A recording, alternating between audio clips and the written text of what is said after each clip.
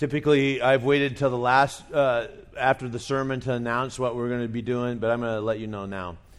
Scott Frost is going to be our new associate pastor here, and can't believe how excited we are about that.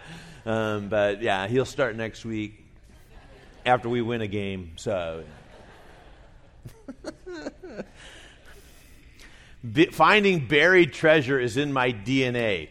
My grandpa used to come visit us in Arizona, and he was convinced that if we could just go out into the desert, that he would find the lost Dutchman mine. So he would always ask me, Mark, can we go out? And we would just hike around, and he would keep his head down, and he was looking for gold in the vast sea. And if you've never been to Arizona and you don't know what a desert is like, let me explain to you what a desert is like. If you have a cat, you have kitty litter. That's what the desert is like. It's like kitty litter. And so my grandpa was looking around in basically miles of kitty litter for the lost Dutchman mine. I can tell you for certain he never found it. Never found it. And he did not die a rich person. He was hoping he would, but he didn't. And I don't know why he thought that would be great, but we never did find it. But it's in my DNA. I do a lot of searching like that, and I thought this was my ticket. It wasn't the lost Dutchman mine. It was baseball cards. I was going to find one that was going to be worth a lot of money. And so I bought a lot of packs of baseball cards. And I have boxes and boxes and boxes in a closet that are worth almost nothing. Almost nothing. Why? Because I traded for Chicago Cub players.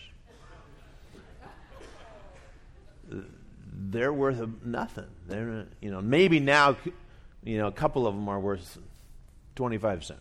But basically, I needed a Mickey Mantle. I needed a Willie Mays. I got a guy named Rich Nye. That's it. If you don't know who Rich Nye is, there's a reason. He didn't play much. He's my favorite player. There's something about us all that wants to. I didn't know what I was searching for. We're all searching for stuff. I thought it was, money and things and stuff, but nope, it's not. There's something in our spiritual life that connects us, with our finances. Now, last weekend we took a look at loving our job. I heard from lots of people that love their job. I'm glad you love your job. I hope you do. I think that every Christian should love their job, no matter what it is, no matter the size of the paycheck. If we could love our job, because we spend most of our waking day working, and I need some water or vodka or something. Again, have you opened it? Once again, you guys saved my life.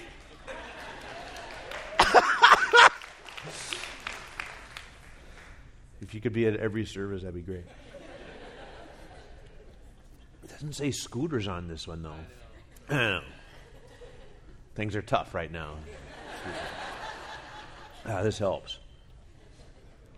I was at the Husker game yesterday. I yelled a lot. And so, again, what do I care? I'm just going to yell. And so my voice is a little shot. There is something, though, that is connecting us with our spiritual life and our work life and our financial life. And when we don't typically think that way, but when John the Baptist was teaching people and, they get baptized and it's like, what do we do now? It's like, that's the best question you should ask when you get baptized is, what do I do now? Right? Because I took care of this thing, but what do I do now? Here's what John the Baptist told the people. You should share your money with the poor. Tax collectors, you should not extort more money out of the people that you are working with. And soldiers, you need to be content with the paycheck you get. That's interesting, right? As you think that after their baptism, they say, okay, what do we do now, John? That John would say, love your neighbor as you love yourself, or something like that. No, he said, give your money to the poor. Don't take more money than you should, and be content.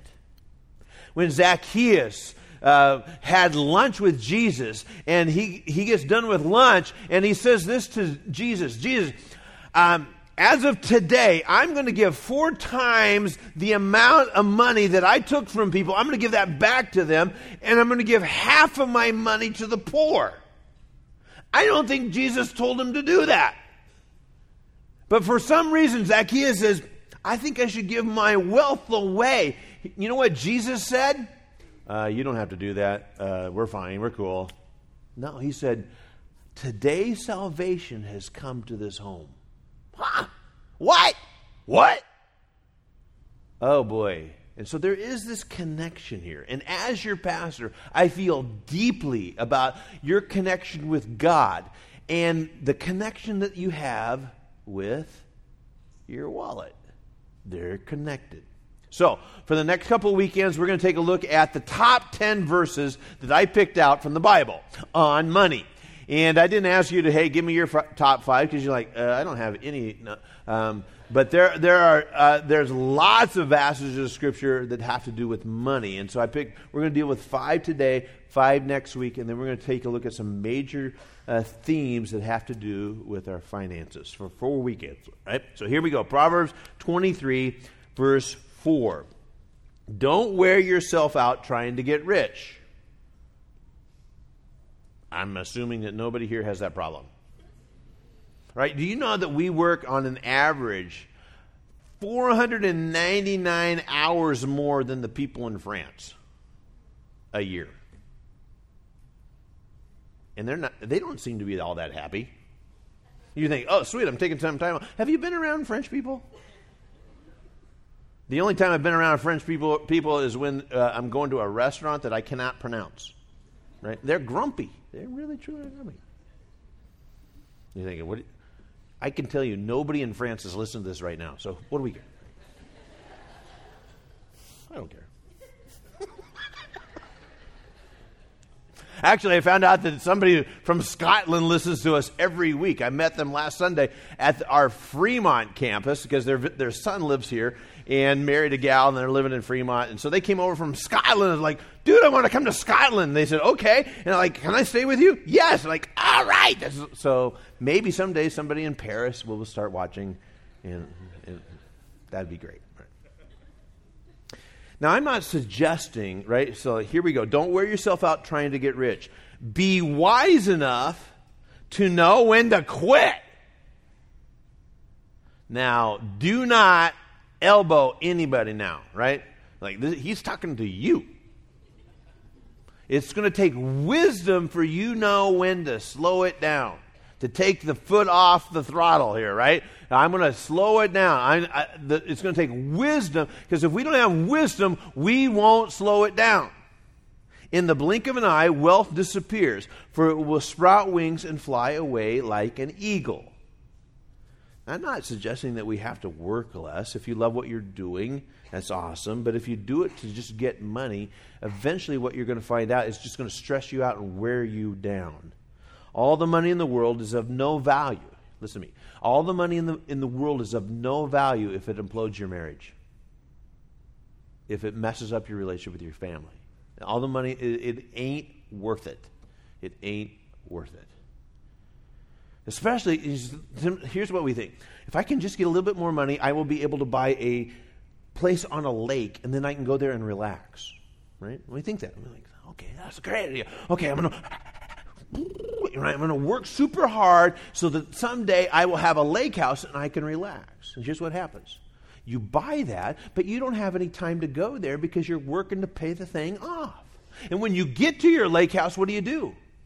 I got to mow that lawn, fix my boat. Meanwhile, it doesn't, you don't. It's just a vicious cycle. And the stress of having to pay for it and not having enough time to work for it, right? We're all stressed out. So why should I follow the advice of this guy? Don't wear yourself out trying to get rich. Why should I follow that advice? He follows it up in the Ecclesiastes 5, verse 10. Those who love money will never have enough. How meaningless to think that wealth brings true happiness. So we tend to think that the more money I have, the happier I will be. And he says, those who love money will never... How do I know this? Because some of you are making more money than you ever thought possible, and at the end of the year, you get this big honking bonus. And I guarantee you, this never happens. When your boss says, here's your big honking bonus, you never say to your boss, I don't want it. No, thank you. I just love the joy of working, right? Right? I have never given out a bonus to anybody on my staff at the end of the year when they say, Mark, this is great, but I don't want that. No, everybody takes it and cashes it. Every single person. I do, you do. We never say, hey, next year, I know you're budgeting, but I don't need that 10% raise. I don't need it. I'm fine. I'm cool with it. None of us do. We hit that financial goal, that sales, thing, and then what do we do at the end of the year? Thank you very much. Thank you very much. And it truly should be our goal as an employee to make our company money. I'm going to make my company money. Make my boss wealthier, right? All that stuff should make sense to us. By the way, I would want, if I owned a small business, the people that I would hire, I want them to make me money. Why would I have them if they're not doing that? You ever walked into a fast food restaurant and it's like, I guarantee you every single person who's working right now could care less about making their boss some money. By the way, that totally motivated me. In fact, when I was younger, I had a paper out. This week I went to Lincoln. Yesterday I went to Lincoln, and my parents are selling the house that I grew up in. And so they're saying, hey, why don't you come and take some of the stuff that's there? And I'm like, okay, and there really is of absolutely no value there. But I took a few things that meant some stuff. And then we're driving around the neighborhood, and I go, hey, that house used to tip me so well. I loved putting papers in their house. And in fact, I knew that if I could get their paper into their home before 6 o'clock in the morning, at the end of the month, they would give me a big check. Every single time. And I did not throw their paper onto their driveway. I opened up their screen door into their patio, and I placed it on their step. Why? Because they were going to give me money. It was easy. It was just like, this was the easiest thing I did. And I still remember, right there, that very house. Every single morning I made sure they get there. There was a motivation for that. And I thought, boy, if I could just get a bunch of stuff. Because those who love money, right, are happier, no? They won't have enough. The real lesson we learn is that he who dies with the most toys, that's a lie. They don't win. They just die. Here's a guy he's writing these verses, and he's the wealthiest person on the planet. Can you imagine a life where you have more money than you know what to do with? I can. I totally can imagine. I know exactly what I would do with that money. If I had more money than I knew what to do with, I know exactly how I would spend it. I would buy classic cars. I watch Mecum auctions. I don't know if you watch this. I watch it whenever it's on. I don't care if it's live or a rerun. I'm watching that show. And here's what I say to Linda. Oh, I totally buy that one. Oh, I totally buy that one. And she's like, mm-hmm. And she knows that he is not living in reality. But I was like, what? Oh, every single car that comes on the auction block, I go, oh, sweet. Now, the thing that bothers me about that show is I see the same guy buying the same cars. Like, who is this guy? And how can he be my best friend? I mean, this is crazy. And I would buy a bunch of cars. I know the first car I'd buy would be a 1967 Mustang GT 390 engine and 4-barrel carburetor. Why would I buy that? That was my first car. That was a stupid car for any kid to buy in high school, by the way. I don't know why my parents thought, hey, that's a good idea. Because it was stinking fast. And I used to ride that thing a little bit too much. But it was a great car. I would totally want that car. I'd want a 66 Chevelle Malibu. I'd want a Corvette. I totally know the cars I would buy. And I know where I keep them. In a big honking garage in Montana on my ranch. Because I got more money than I know what to do with. And by the way, on that ranch, it would have a place for my helicopter. Because how am I supposed to get to my home in the wintertime in Arizona? Right? We totally can play this all out. We know exactly what that looks like.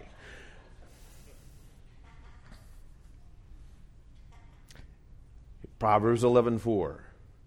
Riches won't help on the day of judgment, but right living can save you from death. Wow. All the money in the world ain't going to buy me a ticket to heaven. It won't do any good on the day of judgment. You can't get, like, on the day of judgment, you like get up in line and go, hey, before you make a decision here, Jesus, I'm going to write you a check. What do you think this will say? Yeah, right? We're like, before you pronounce judgment, Jesus, I just want you to know I'm going to write you a big check. No, on the day of judgment, that ain't going to help me. In fact, the bothersome stuff about on the day of judgment things is that all my stuff is going to be burned up. It ain't going to matter a hill beans of difference if I had a boatload of money on that. Money won't buy me that. And we know that money doesn't buy us love, right? It does buy us companionship. Right? It's like, if you got money, you got friends, right? Because the day you put the boat in the water, people show up. Who are you? I don't know. That's how you put your boat in. You announce to somebody, hey, we got a condo in Vail. Oh. You guys using it this weekend? I don't know. What's your name? You have friends. The moment you say, hey, we're selling our boat. Oh. Getting another one? Like, right? We what? The moment we have financial problems or we have to sell that stuff or we're not, right, it just kind of goes away. And the things that mean most to us in life, we know this. We get this figured out. The things that mean most to us in life can't be bought with money. Can't be bought with money. Mark chapter 8, verse 36 says, and what do you benefit if you gain the whole world but lose your own soul? Is anything worth more than your soul? We know the answer to that. Like, he had to ask that, but really, truly, we know the answer to that. So, and what is it profit if you gain the whole world? Most of us, and lose our soul, most of us don't set out to do that.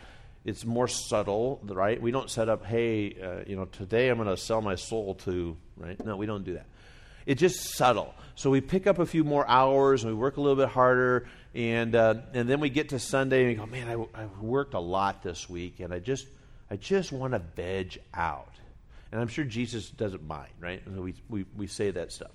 And so after a few weeks of that, it's like we're wiped out. It's like, and then we begin to think like this: I'm gonna go into the office today. It's Sunday, I know, but I'm just gonna. There's some thing it won't be long. All of a sudden, I've sold things out for the fact that I think that money's going to buy me stuff that's going to make me happy, and then just a little drifting, and I don't really miss my time with God. And I have never, by the way, I've been around a bunch of folks on their deathbed, and I've never had any of them say to me, "Hey, Mark, would you be able to get me a whole bunch of my money and just lay it on the bed here? I want to be surrounded by my money." It's actually the complete opposite of that. What they want to do is try to mend some relationships they have with their family. What they want to try to do is bring. In fact, it's really fascinating that they would ask me to be there, which is amazing. That's one of the privileges of being a pastor, is that you get included in on some of those moments. But they really want their closest family and friends there at that moment. They could care less about their money. They really, really, really could care less about it. Now, that's not the regrets that they oftentimes have. So what's the solution? If money can't buy me happiness, and it's not going to help me on the day of judgment, so we've already established that. It's not going to buy me happiness. It's not going to help me on the day of judgment. What is the answer to a meaningful life? 1 Timothy chapter 6, Paul writes these to a pastor, and he says, here's what I want you to do to the people that are in your church. Teach those people who are rich in this world not to be proud and not to trust their money, which is unreliable. So teach those who are rich, and someone like, oh, cool, I'm not rich. Like, oh, okay. Here's what I usually hate about preachers like, well, compared to the rest of the world, like the kids in Ecuador, you guys are wealthy. And that's true. There's no doubt about that. But let's just say compared to the people who live in Omaha, or but we can always compare. But we truly, probably, most of us are thinking, man, I make more money than I ever thought possible. I'm doing really well, and this is great. But so let's just say that we're all kind of included in the deal. Teach those who are rich in this world not to be proud and not to trust their money, which is so unreliable. Their trust should be, it probably isn't, but it should be in God, who richly gives us all we need for what? Our enjoyment. Tell them to use their money to do good. They should be rich in good works and generous to those in need, always being ready to share with others. So we should carve out some money where we're just putting it in there so that when we have an opportunity, we don't even have to think about it. We just say, hey, I can help, right? By doing this, they will be storing up treasure as a good foundation for the future so that they may have experienced true life even right now. Amazing. So tell those who are rich in this world not to be proud, not to be arrogant. Money seems to kind of amplify that, right? It's like when we have money, we're kind of prideful about that.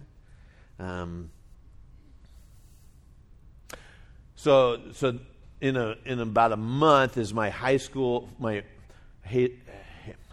believe I'm going to tell you this. My 40th high school reunion. I know I look a lot younger than that, but right? You think like when your parents had their 40th high school reunion, they were old.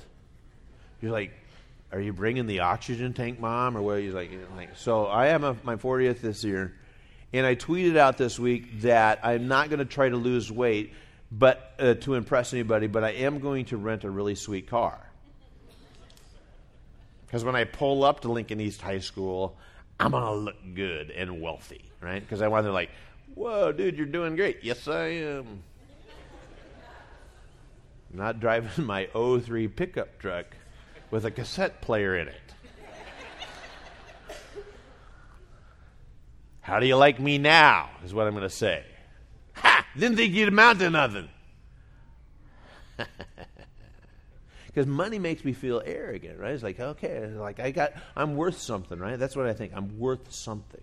Yesterday, I went to the Husker game, and I literally sat on the 43-yard line right behind the Husker bench, 20 rows up. You know what I thought? Bet everybody around me thinks I'm rich. They didn't know that a friend of mine gave me those tickets. I wasn't going to tell them. I was just like, yep, I got it together. These are my season tickets. Me and Scott Frost are friends. By the way, I'm going to keep asking her, hey, got any more tickets? Because there's this sense of, like, if I live here, drive this, wear that, sit there, I am somebody. I am somebody. Tell those who are rich in this world not to be proud and to trust in their money, which will come flying away, right? We've settled for an unsatisfying life based on the things that we think that money can buy. And when I face the day of judgment, all that I own will be gone, won't do me any good, be destroyed by fire, and it sounds a little depressing. My life and my talents and my money can all be used for good and can help store up stuff in heaven. If you want to have joy on earth and eternal payoff, discover the secret of giving. He tells us that. Tell them to use their money to do good. The purpose of me making money here is to do good and to be generous to those who are in need. I don't know why we protest so much when a pastor starts talking about money. Right? We're like, oh, jeepers. Some of you are like, man, as soon as this is over, I'm checking out for the next 3 weekends. I don't know. I'm not coming back. We're all like, he's talking about money. He's talking about money. And truly, probably, there's no doubt that, sometimes that gets to be a bit much, and pastors talk a lot about it. And, we're not desperate for money. There's no doubt about that, true. But what I want you to be able to do is to discover what Jesus knew. I want you to discover what Jesus knew. It is more blessed to give than to receive. Now, some of you know that. In fact, you love a message on money. There's like, this thing gets you amped up. You're like, yes, all right, go, yeah. Because you've discovered the joy of giving. So I just kind of want you to think through that, right? Like, why am I kind of tensed up, or why am I amped up? All right? Let's pray. God, here at this very moment in time in which we think through some stuff, I pray that you will give us an open mind, an open heart, and open hands. There's no doubt about it. We think a lot about money. Like, when's the next paycheck? And do I have enough money for this? And can I cover that? Sometimes we're frustrated with this. We don't know exactly what to do. For some of us, our financial situation's out of control, and we're scared. Some of us are on the other side of that. I hope that today we might be able to have and connect the dots a little bit with what faith and finances have to do.